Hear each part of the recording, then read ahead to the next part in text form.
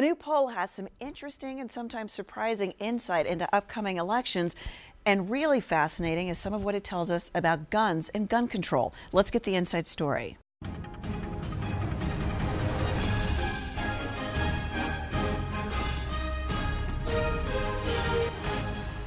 Good morning and happy Easter. I'm Tamala Edwards. Welcome to Inside Story. Let's introduce you to our panel. We'll start with journalist Larry Platt. Happy Easter. Happy Easter.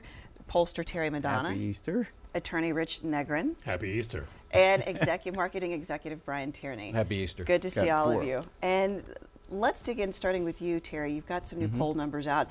Really interesting numbers. We're going to begin the state of play on the governor's race. And, you know, what we find is that 43% up from September say Governor Wolf is doing a good job.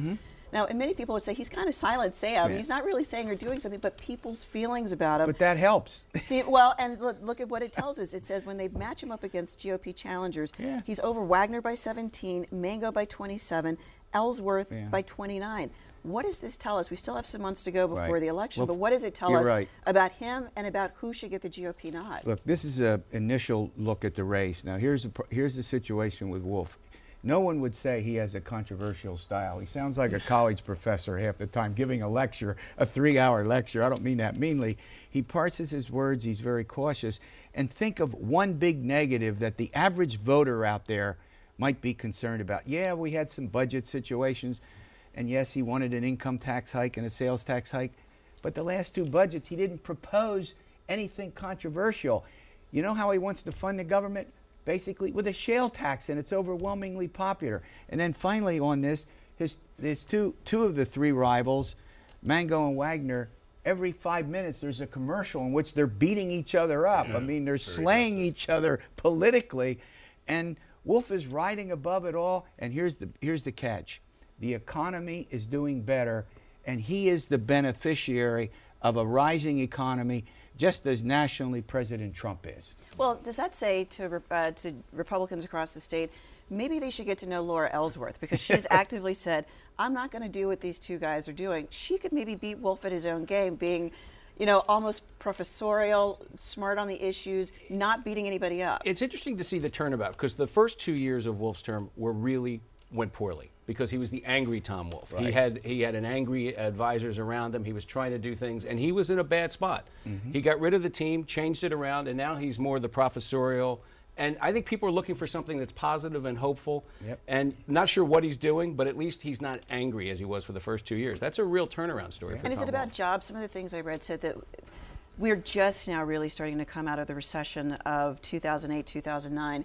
And that maybe that's part of what's catching up. People don't have as much to be as upset about. Well, I think that's true, and that will play out nationally as well. The thing about Wolf, though, is I don't know what he runs on. What specific accomplishment? Don't you still have to make... He's funded education. More so than his predecessor. But what is the accomplishment? Just writing checks. I'm not screaming at everybody else like these two guys. I think it's a reassuring guy at the top, and it's kind of, he seems like a nice guy, and he'll go back to the car and the Jeep or whatever he's driving around, you know, and all that stuff. And it's kind of, it's a respite from a lot of the other controversies. You know, I really think this is who he is, right? I mean, it's about authenticity. I, for one, like the fact that my governor is not constantly on Twitter yelling at people like our president is, right? It's a Trump effect. If you look at who our leaders are in Pennsylvania, right? Bob Casey, not very flashy, just kind of plugs away, more vocal lately. But this is who Tom Wolf is, slowly, methodically doing his job, not making anybody angry, not controversial, and he's going to be well-funded, and he's going to get reelected. Well, controversial has been all the changes to the congressional map in Pennsylvania, midterms coming up. Ryan Costello this week throwing in the towel, saying forget about it. And your poll found that almost half say they are very interested in this election. Democrats more fired up than Republicans. A good point. What does this say about Costello? Was he right to just say forget it, or should he have hung in there? Well, what happened was there had a huge change in his district. He won re-election in the old 6th congressional district by 14 points. Hillary Clinton barely carried it by less than 1%. In the new district, Hillary Clinton would have won by 10 percentage points. But he's a known name compared to a lot of unknown names. They threw parts of Berks County, including Reading, and you were on a critical point, and I don't want to belabor it, but here's what we're seeing. More interest in voting, but guess which party? Democratic voters more interested, Democratic voters following the election. There is a wave coming, the size of which we don't know. It's the exact reverse of Obama's first term, midterm, where we were seeing Republicans more likely to vote, Republicans following the election. And in the federal House of Representatives, you know what happened? The Democrats lost 63 seats. I'm not predicting that kind of a... Here's the thing. I mean, he said he's never been angrier. I'll tell you who's angry is everybody in the Republican Party. He's a crybaby. I mean, why not go through this process? Seriously, to wait till the last possible moment. Stop whining. Paul Ryan can't stand him. People in the party can't stand him. He's not going to be a lobbyist. To announce on MSNBC before you tell your own, he must think, he must be fantasizing that he's going to be a commentator. There's no career there for him. He's not going to practice law. He won't have any impact. He should have done the right thing, go through this primary, get your name on the ballot, then step down like a gentleman. Well, one of the things he said was that he called the redistricting plan that the court did racist. I must have missed him at the Selma March. Because all of a sudden he's concerned about the rights. It's kind of for who for what is what he was saying. And I heard he was afraid because of the Steve Scalise thing. That's a year and a half ago. I get those things. All these other things that were on his mind. But John Lennon got shot, but people still played music. You know what I mean? Okay, God forbid. Okay, get on with it, dude. It's worse because what he has done now by withdrawing, literally on the last day when you could withdraw, though it looks like other people could have gotten on the ballot. No, that's right. Now the Republicans, there is a tax lawyer from Chadds Ford who's apparently pretty conservative. Owns a couple Wendy's, I think, or something like that. He owned a Wendy's, but the bigger point is this. He left the party in a lurch for a candidate. And by the way, the real reason he left is because he's up against a superstar candidate. Chrissy Houlihan is the real deal, and he just didn't want to. He just didn't want to compete. Well, let's talk about this in a couple weeks. But here's the other thing he did. Here's the other thing. He came out and he said, "I won't get to talk about issues. I'd be asked about Stormy Daniels all the time. Every day there's a turn." Meanwhile, your polling found Donald Trump is doing pretty. He is still at 30%, where he was before. He hasn't dropped. Can you really cast this back on Donald Trump? I don't think you can. No. This is not about Donald Trump. And go back to the point. Look, he left the party in a lurch. Now they have to do a write-in themselves. Right. And if he had waited through the primary, won the primary, and then withdrew, the party could have picked somebody. Could have picked someone. Right. But here's the problem. In our state, Trump's job performance is lower than the average. Now, you know what he's done? Donald Trump has united Democrats. I never thought you could unite the Democrats. 95% of Democrats have a problem with President Trump, and he hasn't galvanized Republicans. But when you get is he being crazy like a fox, Brian? Because here's what's going to happen. We're going to have a Democratic wave. We're going to have an oppositional Congress. And for 2 years, he's going to tweet all day long, I'd have done this and I'd have done that, but those guys over there got in the way. Is he probably sitting back going, this is great? Costello? No, Donald Trump. Trump, I got to tell you, Trump is not really a Republican. He's not really a Democrat. You know what I mean? He should, you know what, Trump should build the wall the way he built the casinos, and then in the end just don't pay the vendors, I guess, is what he should do. I mean, that would be, declare bankruptcy on it. So he's not really, I think what the problem that the president has is there's a certain, there's a certain celebrity around him. I do think that if Charles Manson came down the street, came alive, people would be saying, there'd be a certain group of people be saying, can I get a selfie, Charlie, with you? I mean, there's a certain part of it. That's how he got elected. He's not really true. The Republicans in the Senate and the House know they don't have he doesn't have their back. Right. I mean, he takes on Toomey, says, you're afraid of the NRA, and then 2 weeks later gives does the same thing. So, but not really the polling shows it's working for him. He's kind of staying where in the state. Well, 30% is, and by the way, in your poll, 62% of Republicans are disapproving of it. Which that's stunning. He's not united. But here's the point: it's not so much for Trump about the substance. It's not about the policies. Whether it's repeal and replace the Affordable Care Act, which Republicans are okay with, or the tax reform bill. It's about the nature of his leadership and the controversial style. It's 90% about style. We've seen nothing like this throughout the course of American history. Let's talk about this gun control. You dug into this issue, and some of these numbers, let's put them up, are really surprising. Across the board, we have 59% of people say that they favor raising the buying age up to 21%. 61% favor a ban on assault rifles. We used to have one, it expired. 86%, that's just about everybody. Saying let's have some more enhanced background checks. And they're the ones who strongly support those. If you throw the somewhats in, on enhancing background Seriously, checks. that's just the strongly numbers. Yeah, we're over 90%. Wow. Yeah. And I mean, enhancing background checks, assault weapons over 70%.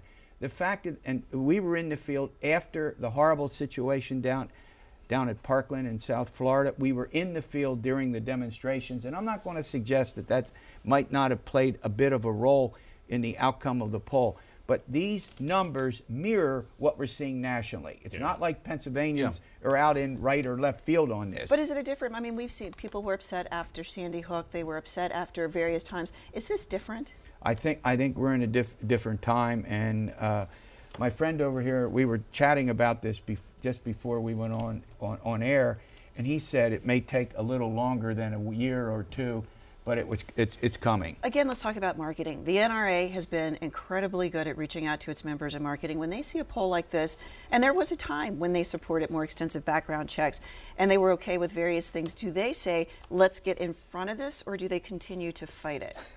Not yet, they haven't. And I really think that the Parkland kids are behind a big cultural change here. This is a cultural moment, I think. And I defer to Rich on the NRA. Yeah, you know, I'll talk about that a little bit. I think there's a wave coming that you're talking about for November. There's a blue wave coming. The wave we should be talking about is the one that's coming in 2020 when all millennials become eligible to vote. Yeah. This young generation, these Parkland students are leading the way directly against the NRA. Laura Ingraham said bad things, attacked one of them, lost half of her advertisers because yesterday. he had a 4.2. Because he had a Rick 4-1. Santorum, Yeah. don't forget So, him, I mean, and Rick Santorum right here, we'll talk about that, I'm sure. But what's going to happen in 2020, and Donald Trump is being cute with a little bit of this, is that young generation is going to revolt and vote with their voices. Did Santorum cut himself off at the legs? I mean, many people came out and spoke against the students. Yeah. He got flack because he said, rather than advocating on legislation, which they may or may not know much about, he came out and said you'd be better off learning CPR so you could rush in to Which help. is wrong, by the way. And being right? Santorum, he said it in such a way that really grabbed you by the neck. But was that a moment that sticks with him through 2020? I think it cut does off because, I mean, look, possibilities? doctors came out when he said that saying that's absolutely inaccurate from a medical perspective, like cut it out. And look, in a day and age when we're trying to get our kids engaged, actively engaged, and get them to vote, we all saw the numbers of voter apathy in the last mayoral race here in Philadelphia, the DA race. I think we had 16-17% voter turnout. We're trying to get our kids engaged. When our kids show up and get engaged and start marching and start registering to vote, and we start attacking them personally, that's crazy. The NRA doesn't, you know, what happens too is these, I think part of it is the social media part is the internet. There's NRA TV. So they produce very slick TV shows, and it's just, so they start to marinate in their own juices, really, and they don't see, because if you were smart running the NRA, you'd say, let's go for some background check stuff. Let's show that we're a little bit reasonable on certain things. Two quick points. The difficulty is with NRA and the staunch gun supporters is they believe if they do something like enhanced background checks, it's the beginning of the end. That eventually, goodbye Second Amendment. The second point is millennials are the largest, we have right now 80 million of them, the largest millennial group in history, at the largest age cohort in history, and I'll go one step forward. They gave the largest percentage of any age group to the Democrats, to Hillary Clinton in 2016. The Republicans need to think about how they're going to court this group. Very quickly, let's turn to a local issue. Temple University has been getting a lot of flack from the neighborhood about this idea of building a football stadium. Late this week, they came out with an idea, build parts of it below ground grade so that you can, the neighbors aren't stuck staring at the stadium. Find a way to bring trucks and other things through an underground tunnel so it cuts down on some of the traffic, and to figure out a way to have a shape so the sound goes into Center City, not destroys the neighborhood. Is it enough? Or this movement is going to keep going? Those were all good ideas, and they were top-down announced, as opposed to bringing the community in to be part of the solution from the beginning. That's what Arizona State has done. Ken Shropshire used to be at Wharton, is now at Arizona State, and wrote a piece for us at the Citizen about what they've done with their football stadium. They've made it a community center. So it's 365 days a Temple's year. talking about trying to do that. Temple really, but not with the community. Temple does so many wonderful things in the community, and it's a great, the way the university has moved ahead, it's great stuff. At the same time, it's a bad location, and the communications have been handled so poorly. I mean, other institutions. Is it savable, or they just I don't think it is. own? I don't think so. When you talk to people right across the street, right in that neighborhood, they'll say, Nobody's asked me my opinion. Now, right now, okay, we're going to bury it underground. Come on, guys. You should just find a different location. I'm going to get buried if I don't go to commercial break. We'll be right back with more Inside Story. 6ABC's Inside Story is presented by Temple University.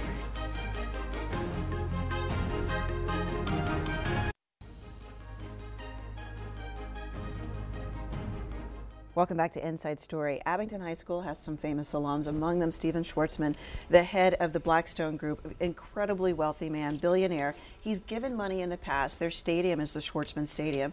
He announced he was giving $25 million, a huge gift. And some people said, okay, we expected them to name the new tech wing after him, maybe do some other things. He gets naming rights. Nobody else's name can go up on stuff without him hearing about it. And they're changing the name of the school. It will be the Abington Schwartzman High School. We've seen schools name stadiums. This is something that's almost unprecedented. Some people are outraged and they just say it sends the wrong message. Is it too much vanity, and is it the wrong message for the school system to be sending that, hey, he bought the name and we will literally change who we've been for decades to accommodate this donor? I think it's very poor for Schwartzman himself. First of all, I think it's great for the school to get the donation, and I think naming rights make a lot of sense, and I've been involved with various ones over the years, the Kimmel Center, the Class of 44 Chapel Episcopal Academy, and it gets people excited. Not kids. Well, but kids are at Episcopal, right? There's a lot of things have been named there after things, but they haven't changed it to the Class of 44 Episcopal Academy either, right? So, I mean, I think naming rights are great, number one, because it helps fund. Number two is it helps tell the story of successful men and women who have been there, and I think that's great. And it works well and encourages other donations. I think Schwartzman was foolish to want to have the school named after him. I think it's going to reflect poorly on him down the road. He should have had the stadium. He should have endowed scholarships. He would look more like a gentleman. I think it's backfires. I also think, I agree with all that. What's good here is that this sort of naming rights trend is being applied to public education, right? Where it's desperately needed. That could be a good thing. But the school district wasn't really transparent about this at the beginning. It was like a surprise to those in the community. It's what we just talked about with Temple University. It was a surprise to those in the community that they were selling the naming rights to the actual school. But look, there's one thing about, on college campuses where I spent my whole career, we get buildings and sports stadiums, and that's routine, and we like it. But are they going to change Franklin Marshall and Madonna? What did Franklin put up for that anyway? How much did Franklin put up for that thing? You know what I mean? Come on. A little more than Marshall. Yeah, that's right. You get the point. He's first. We got great names. You got to admit that. It's a when great it gets to kids who are below 18, public school kids, you don't then it raises a different sort of... You don't rename the school I don't know if my... No, I agree. You don't name the school. You don't name... But there's so many other things they can do that's appropriate. Right. Well, give him the cafeteria. Everybody's got to go there. All right, let's talk about... Larry Krasner came into office proposing a lot of things, including the death penalty. It's not fair. I'm not going to seek it. Officer Robert Wilson was killed as he went into a game shop to buy a gift for his son. Two men were about to hold it up. He traded gunfire in an incident that Charles Ramsey said was the greatest act of heroism he'd ever witnessed. It's now time for these men to be prosecuted. The family says clearly the death penalty is warranted. We thought we would get answers this week, but for some reason the prosecutors agreed with the defense attorneys to put off the trial until November. The family is outraged. They say they want Josh Shapiro to take the case. First of all, wondering, should Shapiro take the case? And what happens to Krasner? He is going to run into this here or elsewhere, where he has to really face up to what it means to say no death penalty. Yeah, Tamala, I know this family. I was managing director when Sergeant Wilson was shot and killed. I met them at the hospital. I met them at the funeral. They're a remarkable family, full of dignity and grace. They deserve the respect of being heard. The biggest concern, regardless of how you feel about the death penalty, is that this family has very vocally, and you've reported on it here at Channel 6, said that they don't feel heard or respected. When you continue a case without their approval and without their consent, and you continue and give no reason why. And you continue it with no reason, and because your friend asked for the continuance. Michael Cord, the defense lawyer, is a friend and supporter of Larry Krasner. That's horrible, and this family It looks like the deserves worst kind of insider kind of stuff, doesn't it? I mean, and it just looked, if I was Krasner, I would hope that he would have an epiphany like Governor Wolf did. 2 years into it, I'm going to become a different man. Because he'll have a very hard time getting reelected. By the way, but does Josh Shapiro take this case? And does it become Josh Shapiro does all the death penalty cases? That may be the case, although you're right, it could open the floodgates. I think the stunning fact is that murder occurred in 2015. 2 years. Why do you need a continuance? Right. They didn't give a reason, and you're right. It seems like, inside. and the bigger issue confronting Krasner is, where do your loyalties lie? Are you committed to putting bad guys away, or to mass decarceration? What And about where's the the philosophical transparency issue? he promised to? Where's the transparency he Now, promised? he says he did not talk to court about any of this, but is this a case where his philosophical point is greater than the case? This has been applied perhaps unfairly in the past, so as much as it pains me, I just don't think it's right to do this. But why do it the way he did it, which was basically postpone it until November, continuance? I mean, then to have the courage Yeah, to he's say right. that, I mean, to step up if, and say if that. that's your convictions, move forward. Like the with courage it. I had to wear this vest today, which I'm outside of my comfort zone, It's and I'm feeling Easter. very tired. Because it's Easter. I'm very hot, and I'm not It's sure Easter. Everybody's this was wearing a courageous. vest today. You are a profiling courage. Very quickly. Very We brave, got 30 right? seconds. David Shulkin, does he get remembered for being ousted from the VA or for everything he's done in this community? The Main Line, Temple, Drexel, Penn. What's the final word? Everyone attached to Trump sees their reputation take a hit. It's unbelievable. But he did a good job. If you look at the reforms he instituted at the VA, they were substantial. Yeah. All right. Look, the word is Trump is looking for a lawyer, can't find one. Nobody wants to work for him because of reasons like Your this. tenure in the Trump administration could be short. Well, if Yeah. I want to keep my tenure yet again, I'm going to come back to your inside stories.